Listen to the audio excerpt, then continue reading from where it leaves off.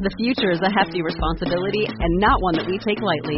But then taking things lightly has never been what Hefty is about. That's why we've created the Hefty Renew program that turns hard-to-recycle plastics into valuable resources like park benches and building materials. To participate, simply fill up an orange Hefty Renew bag with accepted items, tie it up, and drop it in with your regular recycling. That's it. It's that easy. It's time to rethink recycling with Renew. Particular valued resources may vary by geography. More info available at heftyrenew.com. Welcome to the John Campea Podcast, episode number 49, recorded Wednesday, June the 28th, 2017.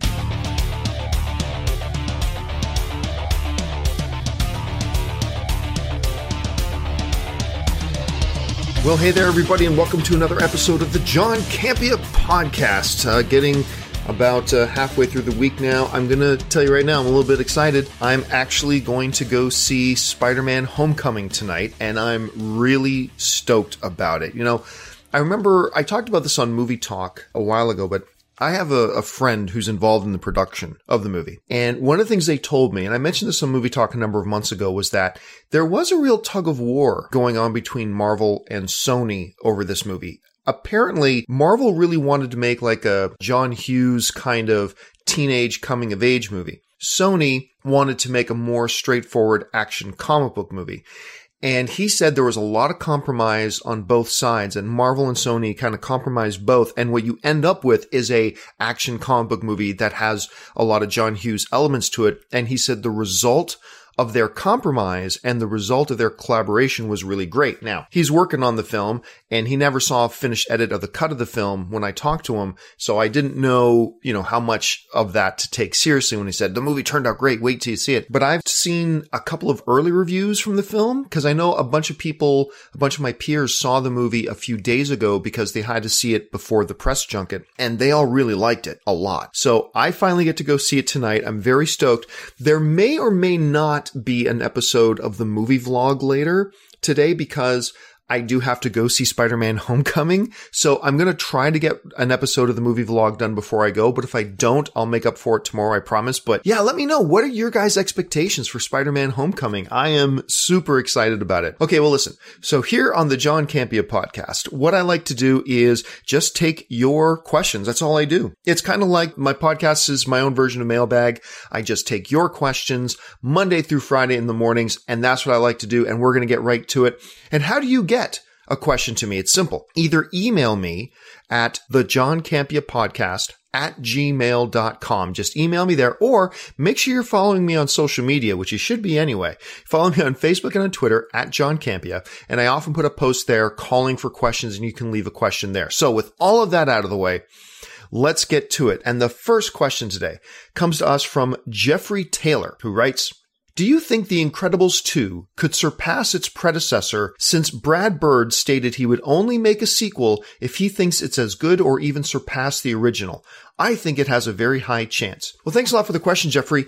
Yeah, I remember Brad Bird said a long time ago he would only want to do a sequel if it would be even better than the first. And Brad Bird did such an amazing job on The Incredibles. And of course, he did a fantastic job on that Mission Impossible film that he did. Ratatouille, The Iron Giant. Now, his last live action film, Tomorrowland, didn't turn out all that great. But whatever, we'll give him a pass on that one for now. So yeah, a while ago, he did, say that I would only do another Incredibles film if I can make it even better, or at least as good or even better than the first one. And, and now he's doing it, right? Okay, so look, I love Brad Bird and I love Pixar. But before we get too excited, let's keep this in mind. Brad Bird isn't the only director to ever say, I'll only do another one if we can make it even better than the first. I remember the late, great Harold Ramis, who directed this incredible comedy in 1999 with Billy Crystal and Robert De Niro called Analyze This. It was fantastic. It's just great. But I remember him saying that, I'm only interested in doing another one if we can, top it, and if we can go even bigger and better and make it funnier and make it even better than the first one. And so in 2002, they came out with Analyze That, the sequel to Analyze This. and it was absolute garbage. It was just totally terrible. Todd Phillips, who directed The Hangover, I remember just before The Hangover 2 was going to hit theaters, hearing Todd Phillips talking about, I wasn't interested in just going back to do a sequel for the sake of sequel. I thought it's got to be better than the first, because if we can't top ourselves, what's the point, And then The Hangover 2 came out, and The Hangover 2 was pretty much universally accepted, was nowhere near as good as The Hangover Part 1. The point here is that I wouldn't read too much into Brad Bird saying, I'll only do it if I can make it better than the second one or better than the first one, because almost every director says that when talking about sequels. Almost every director says that. And I'm not saying that Brad Bird doesn't think this Incredibles 2 could be better than the first one. Not at all. Maybe, I'm sure he does think that, but keep this in mind too.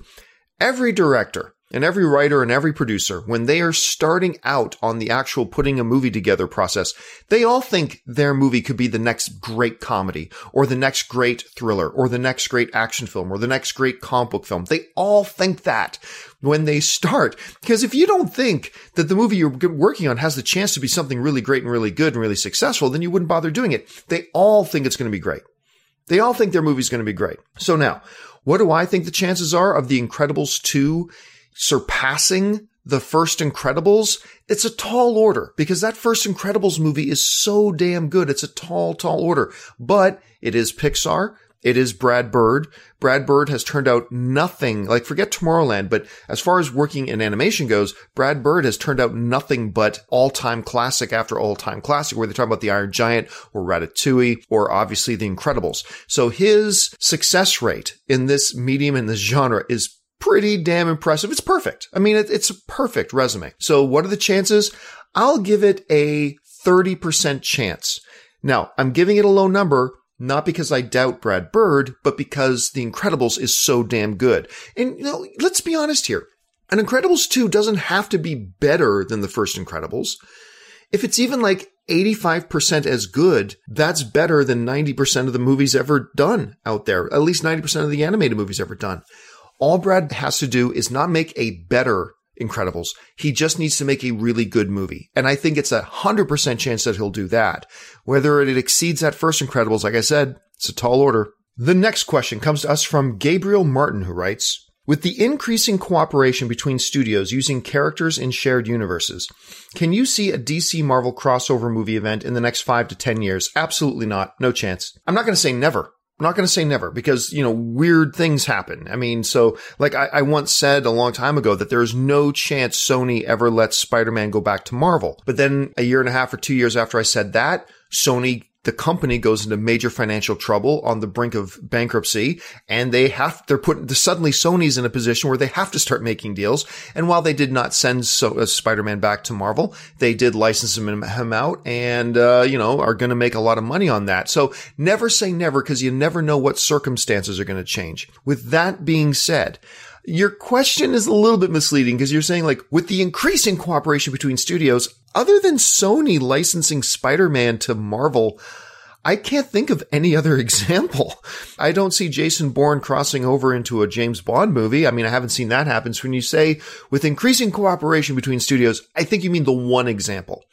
And remember, this one example of Spider-Man in the MCU, that was predicated on a major studio going on the brink of bankruptcy and getting itself into major financial trouble. So it took a lot of extenuating circumstances to get that event to happen. As far as your specific question about the possibility of a Marvel DC crossover, no chance. Absolutely no chance. For a couple of reasons.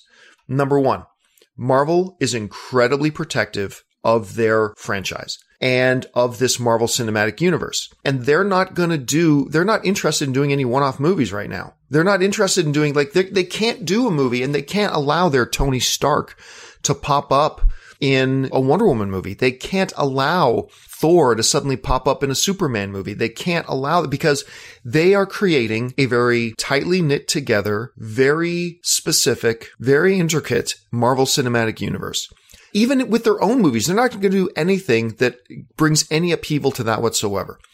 Also, Marvel is chugging along very, very well. And I don't think they want to hop in bed with Warner Brothers and DC right now, who, And granted, Wonder Woman was a major step in the right direction, and hopefully Justice League will be another big step in the right direction. But right now, as far as being widely acclaimed by both fans and critics, Warner Brothers and their DC properties are 1 for 4 right now. They did it with Wonder Woman. They didn't do it for Suicide Squad. They didn't do it for Batman vs. Superman, and they didn't do it for Man of Steel. Doesn't matter if you like those movies, and doesn't matter that I like those movies. The fact of the matter is, they did not get universal approval from fans, nor did they get universal approval from critics. Wonder Woman did, but that's 1 for 4. Marvel films, on the other hand, are like, what, 10 for 12? Or something like that? Whatever. So I don't think they're going to want to do that. But also, from Warner Brothers' perspective, they are putting a lot of work into getting this DCEU to where they want it to be.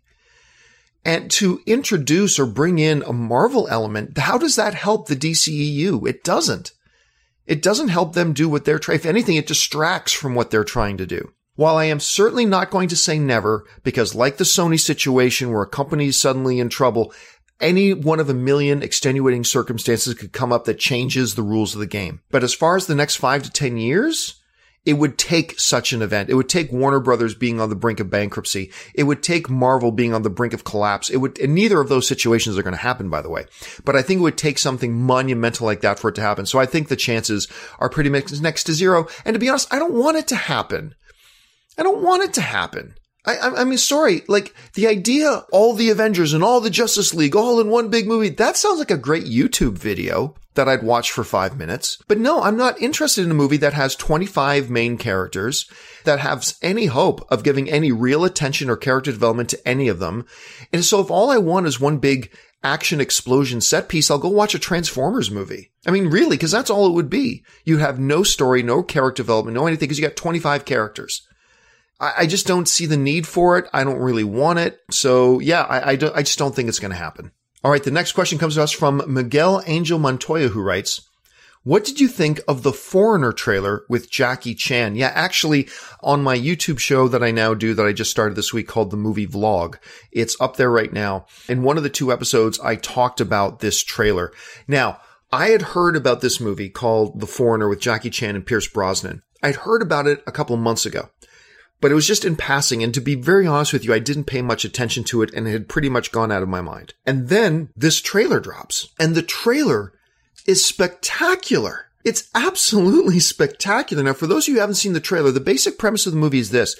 It reminds me a lot of Law Abiding Citizen, the one with Gerard Butler, but the basic idea is this. Jackie Chan, I think he's living in London, and he doesn't have really anything in life except his daughter. He loves his daughter. I think she's supposed to be like 14 or 15 years old. And one day after he drops her off, there's a political bombing that had nothing to do with the daughter, and the daughter was an innocent bystander, and the daughter dies. So now Jackie Chan is really focused on going around. He's a very calm, mild-mannered, low-key dude, right? And he's going around and trying to figure out who was responsible for the bombing. And he ends up at this government official's office, played by Pierce Brosnan, who Jackie Chan believes that Pierce Brosnan knows who did the bombing. And Pierce Brosnan plays dumb, says, I don't know who did it. I don't know who did it. So Jackie Chan starts targeting Pierce Brosnan to get the answers. And then you start to realize, oh my gosh, this Jackie Chan's character is not a man to be messed with, not a man to be trifled with. I was hooked instantly. And now I cannot wait to see this movie. Like I heard about it, and I instantly shoveled it out of my mind. I saw the trailer, and it did exactly what a trailer is supposed to do. It got me insanely excited to see this movie. And it's great to see Jackie Chan in a role like this. Now, look, I mentioned this in the movie vlog. Jackie Chan is not the world's greatest actor. It never has been, never will be. But that's fine because of the types of movies that he's done and the types of characters that he's played. That's fine. But in this one, it looks like he's really trying more dramatic. And one of the ways he's coming across better is because he's not trying to do anything, at least in the trailers, it doesn't look like he's trying to do anything fancy. He's just keeping it low tone, almost monotone. It's very subdued and very subtle. And I think if he keeps that going, I think this could really work. And I'm a big fan of Pierce Brosnan. I think Pierce Brosnan is a terrific actor. I loved him as James Bond. Not that I loved all of his Bond movies. But anyway, if you haven't seen it yet, I highly encourage you. Jump on YouTube, do a quick search for The Foreigner trailer, Jackie Chan. Just search that on YouTube. You'll find the trailer. Sit back and enjoy. And then once you watch it, jump into the comment section and let me know what you thought of the trailer. All right. And our next question comes to us from Alex Antu, who writes, The Last of Us movie. Any news about that? Yeah, so what Alex is talking about, he's talking about that insanely popular PlayStation game, The Last of Us. It's a very cinematic game. As a matter of fact, I did a review of the cutscene movie. Now, for those who don't know what a cutscene movie is, and maybe there's another term for it, somebody took all the major gameplay points and all the cutscenes and edited it all together so you could actually watch it as a movie to get the full storyline. I did that. I watched it. It was about 6 hours long, I think, if I'm remembering it right. I might not be remembering it right, but it was long. I think it was like 6 hours long. And I watched it on YouTube, and I put up a review for the cutscene movie on my YouTube channel. So you can just search for Last of Us on my YouTube channel. You should be able to find it. But it's a terrific game, and it's got a terrific story.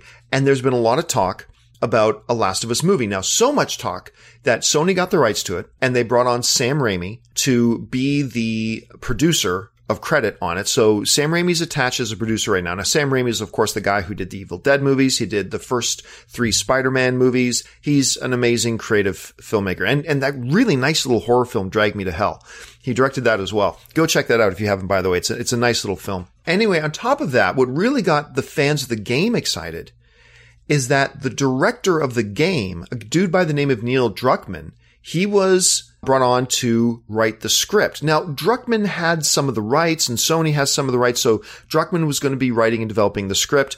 They made a bunch of progress on it. They went through 2 full drafts of the script, if I'm remembering all this right.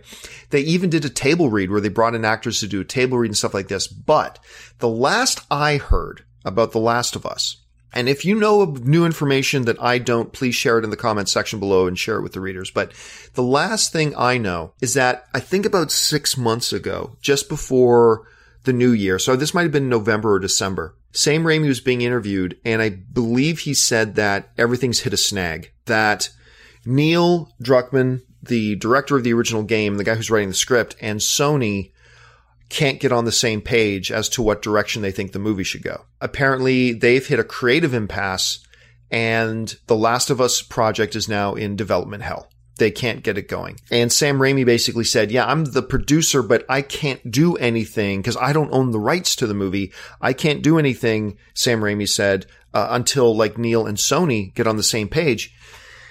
And apparently that hasn't happened. Apparently they haven't gotten on the same page and they can't agree on a direction for the movie. I don't think either of them can move forward with it. I don't think Sony can move forward with it without Neil. I don't think Neil can move forward with it without Sony. So they're stuck. They're completely stuck. So the last I heard, Last of Us movie is stuck in the mud. And until one of those two sides bends a bit, or until somebody comes up with a creative compromise, much like Sony and Marvel did for their Spider-Man Homecoming film. So until somebody comes up with a really creative compromise between Druckmann and Sony, it doesn't look like we're going to get a Last of Us movie anytime soon, which really sucks because this game is so cinematic. It's so cinematic. I know everybody says their favorite games are really cinematic, but they're not. But Last of Us really is. It is a game that is assembled like a movie. And I think it has a great chance of being a very good film. But then again, every story has a good chance of being a good film if you get the right script and the right director and blah, blah, blah, blah, blah, blah, blah. But I really do think The Last of Us has a great chance of being that, but it looks like we're not going to get it anytime soon. So unless you've heard something different, and please leave it in the comment section if you had, it looks like don't hold your breath for a Last of Us movie because it ain't happening anytime soon. All right, let's move on to the next question. And the next question comes to us from Chris Corcoran, who writes, are you excited for Star Wars Battlefront 2? I know you weren't too thrilled with the first game, but I think this one might be even better. What are your opinions of the trailers released so far? Well, yeah, I was so excited about Star Wars Battlefront. And to be honest, I don't think there's ever been a better marketing campaign for a game than Star Wars Battlefront. The way they tugged on the nostalgia strings, the way they, remember those trailers where there's these two guys who've been best friends their whole lives, and the whole commercial is a rapid succession of scenes of the two of them growing up, and at every stage in their life, from childhood to preteen to teenage to high school to college, it shows them. And at the core of their friendship is Star Wars. And then now they're playing this video game and the one guy shows up in front of the other guy's office in an X-Wing. It was a brilliant marketing campaign. Unfortunately, that's all it was. It was a brilliant marketing campaign. I played the game a bit. I gotta admit, I wasn't all that impressed. To me, it was a mediocre game with a Star Wars skin on it. And I'm sorry, but just putting a Star Wars skin on it doesn't make something mediocre great. At least not to me. So I was quite disappointed with the game, and I know a lot of people were also disappointed with the game. So now they've got Battlefront 2 coming out. And to be honest with you, I haven't paid any attention to it because I was never even going to give it a try. But buddy of mine, Jeremy Johns, he went down to E3 and he really hates the first Battlefront. He went down to E3 and played a bit of Battlefront 2, and I had dinner with him the other night and he said, you know what? It's actually pretty good. So I am going to give it a shot. I'm not going to say I'm excited about it because the last one disappointed me. I'm not going to say I'm jumping up and down about it because I'm not, but I am going to give it a shot. I am going to pick it up and I'm going to play it. I'm going to see what I think about it. Now, as far as that last part of your question where you say, what are your opinions on the trailers released so far? Who cares? I mean, trailers aren't really the game. Trailers are just marketing, much like the Battlefront trailers. The Battlefront trailers were amazing, but it has nothing to do with the game. You never really know until you sit down, get your hands on that controller or on your keyboard or whatever and play the game. And so I've honestly, after I got duped with those Battlefront trailers, I pay no attention, not just to Battlefront, but to any video game trailers. I pay no attention to them whatsoever. I want to see, okay, give me a little bit of a look at the gameplay. I want to read what video game critics say. What are they saying about the game? How well it plays, all that kind of stuff. And then I get interested because right now, man, that Battlefront marketing campaign really screwed me over. All right. The next question comes to us from Clayton Scott. And Clayton Scott writes, how well do you think Jurassic World 2 will do compared to the first one? That's a great question because look, here's the thing. When the Jurassic World was coming out, people knew it would be a big movie because it's a Jurassic Park movie for sure. I don't know a lot of people who thought it was going to make over $120 million. I think, 3 or 4 months in advance, I think the smart money was on a big, big opening weekend of $120 million. Then the movie comes out. It does, and it beats the Avengers record. At the time, the Avengers was the record. Of course, the new opening weekend box office record is Star Wars The Force Awakens. But at the time, when Jurassic World came out, it beat the Avengers box office record for opening weekend by hitting $208 million opening weekend. It went on to make $1.67 billion worldwide. It is one of the largest movies of all time. As a matter of fact, it is the number 4 all-time worldwide box office champion movie, only behind Star Wars The Force Awakens, Titanic, and Avatar. Those are the only films that have made more money than it. So, when we go back to your question of how do we think it'll do, the sequel compared to the first one, I can't imagine it's going to do as well. Now, remember, it doesn't need to do as well to still be a massive hit. It can do like 3/4 as well, and it will still be a worldwide smash hit. Absolutely. But the reality is, while I liked Jurassic World, and I know a lot of people liked it, I don't know a ton of people that loved Jurassic World. You know what I mean? I know an awful lot of people who liked it, but not a ton of people loved it. So I don't know that people are going to be going back in droves to see the second one. I think it's going to be a big hit. I think it's going to be a big success. I think it's going to make tons of money. But will it do as well as the number 4 all-time box office film?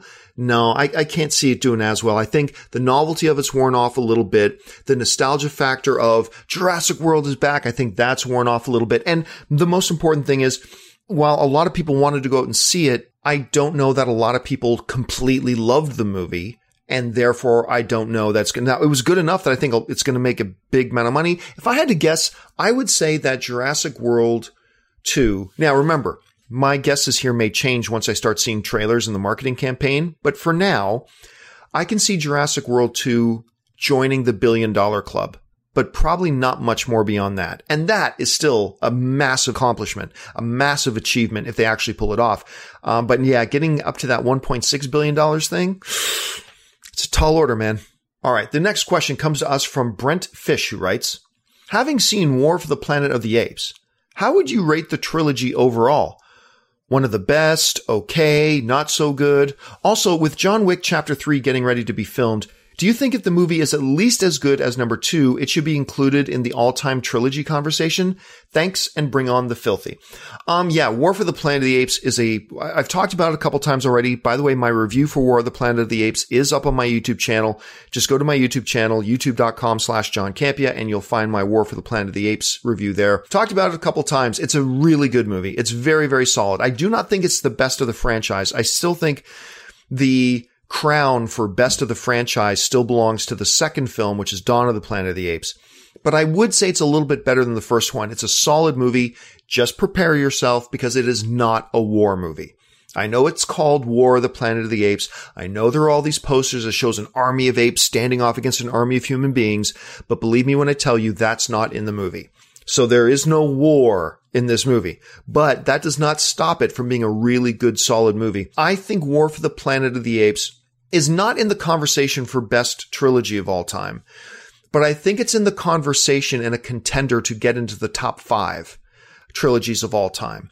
I mean, look, when you're talking about trilogies like the original Star Wars trilogy, about the Lord of the Rings trilogy, the Godfather trilogy, the Toy Story trilogy, the Indiana Jones original 3 trilogy, Back to the Future. Well, anyway, when you're talking about trilogy, it's a tough one to do, but I do think with War of the Planet of the Apes, it does get in the conversation for top 5. It absolutely gets in the conversation for top 5. Now, as far as John Wick goes, John Wick, the first one, is just an insanely good fun time. And I really like the second one. But the second one was not as good as the first one. I think they did some things wrong with their story, at least, with John Wick 2, that kind of undermined a little bit the first John Wick. It's still a good movie, and I still liked it a lot. I mean, if you saw me review it, I quite enjoyed John Wick 2. But according to your question, if the third one is as good as number 2, does it get in the conversation? Does John Wick get in the conversation for one of the best trilogies ever done? And I'm going to say no. I think John Wick 3, to get in that conversation for top 5 best trilogies ever made, to get in that conversation, the one that Planet of the Apes is in easily, then the third John Wick film at least has to be as good as the first one. Being as good as the second one isn't going to cut it. It has to at least be as good as the first one, and maybe even a little bit better than the first one to bring up the whole trilogy. If it can do that, then it'll be in the conversation. Otherwise, I just don't see it. I don't see it happening. All right. And we move on to the final question of the day. And this question comes to us from Barry Kowalski, who writes, what is your favorite horror movie of all time? I like this question. I've answered this question before when I was over at Collider a couple of times, but it's great to bring up now and again. As a matter of fact, I was just talking on the movie vlog the other day about the upcoming Hellboy reboot, which is being directed by Neil Marshall, who directed my second all-time favorite horror movie called The Descent. So yeah, the guy who directed The Descent is directing the new Hellboy movie. And Mike Mignola, the creator of Hellboy, is actually writing the script for the new Hellboy reboot. At any rate. But my all-time favorite horror movie. Now, I am not saying this is the best all-time horror movie. I'm just saying it's my favorite because I first saw this movie as a kid and it psychically scarred me. And so it is still the only movie that really, truly terrifies me when I watch it. Maybe because I have all those childhood memories of watching this thing. It's still scarring me. I swear I still cannot watch this movie in the dark. I cannot watch this. And the movie is American Werewolf in London. Not to be confused with an American Werewolf in Paris. That's a different movie. But the original American Werewolf in London, that movie scared the living crap out of me so much. And it's a great story. And the way they use the ghosts and all that kind of stuff too. And the practical effect, I mean, the effects at the time, when you're watching this movie and realize when it was made, it was really, the effects were a little bit ahead of their time when they made that damn film. It's scary as hell. It's got a great narrative to it. The performances are wonderful. And yeah, to this day, my all-time favorite horror movie is American Werewolf in London, followed by The Descent. And The Descent's getting old now. It's got to be getting close to 10 years old now, I think. But that was a movie that really pleasantly surprised me as well. But yeah, those are my two favorite all-time horror movies. All right, guys, that'll do it for me for this installment of the John Campea Podcast. Hey, guys, make sure you're subscribed to this podcast. If you're listening to this podcast on your favorite podcast app, thank you very much. But why don't you come on over and make sure you also subscribe to my YouTube channel. It's at youtube.com/John Campea. And if you're listening to this podcast on my YouTube channel, why don't you open up your favorite podcast app, do a quick search for the John Campea Podcast, and add me there. And by the way, a lot of people have been asking me, why can't I find your podcast on Stitcher? The John Campea Podcast is now on Stitcher, so you can find this show there as well. I do the show every day, Monday through Friday, and make sure you keep tuned to my YouTube channel, videos every single day, except for the weekend sometimes. Anyway, that'll do it for me, guys. Thanks so much for joining me, and until next time, bye-bye.